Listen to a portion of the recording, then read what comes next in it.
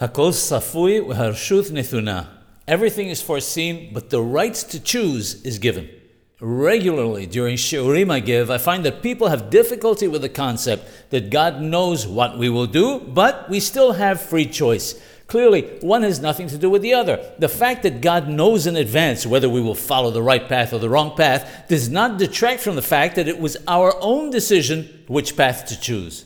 Rabbeinu the Hida alav Shalom writes that the Rambam, Maimonides, mentions that every single thing that a person has done or will do in the future is all revealed before God.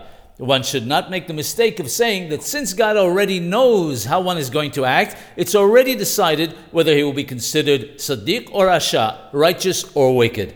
That's why it says, the right to choose is given. V'harshuth nethuna. This tells us clearly that the right to choose whether to do good or evil is ours. God is simply aware of the decision that we made.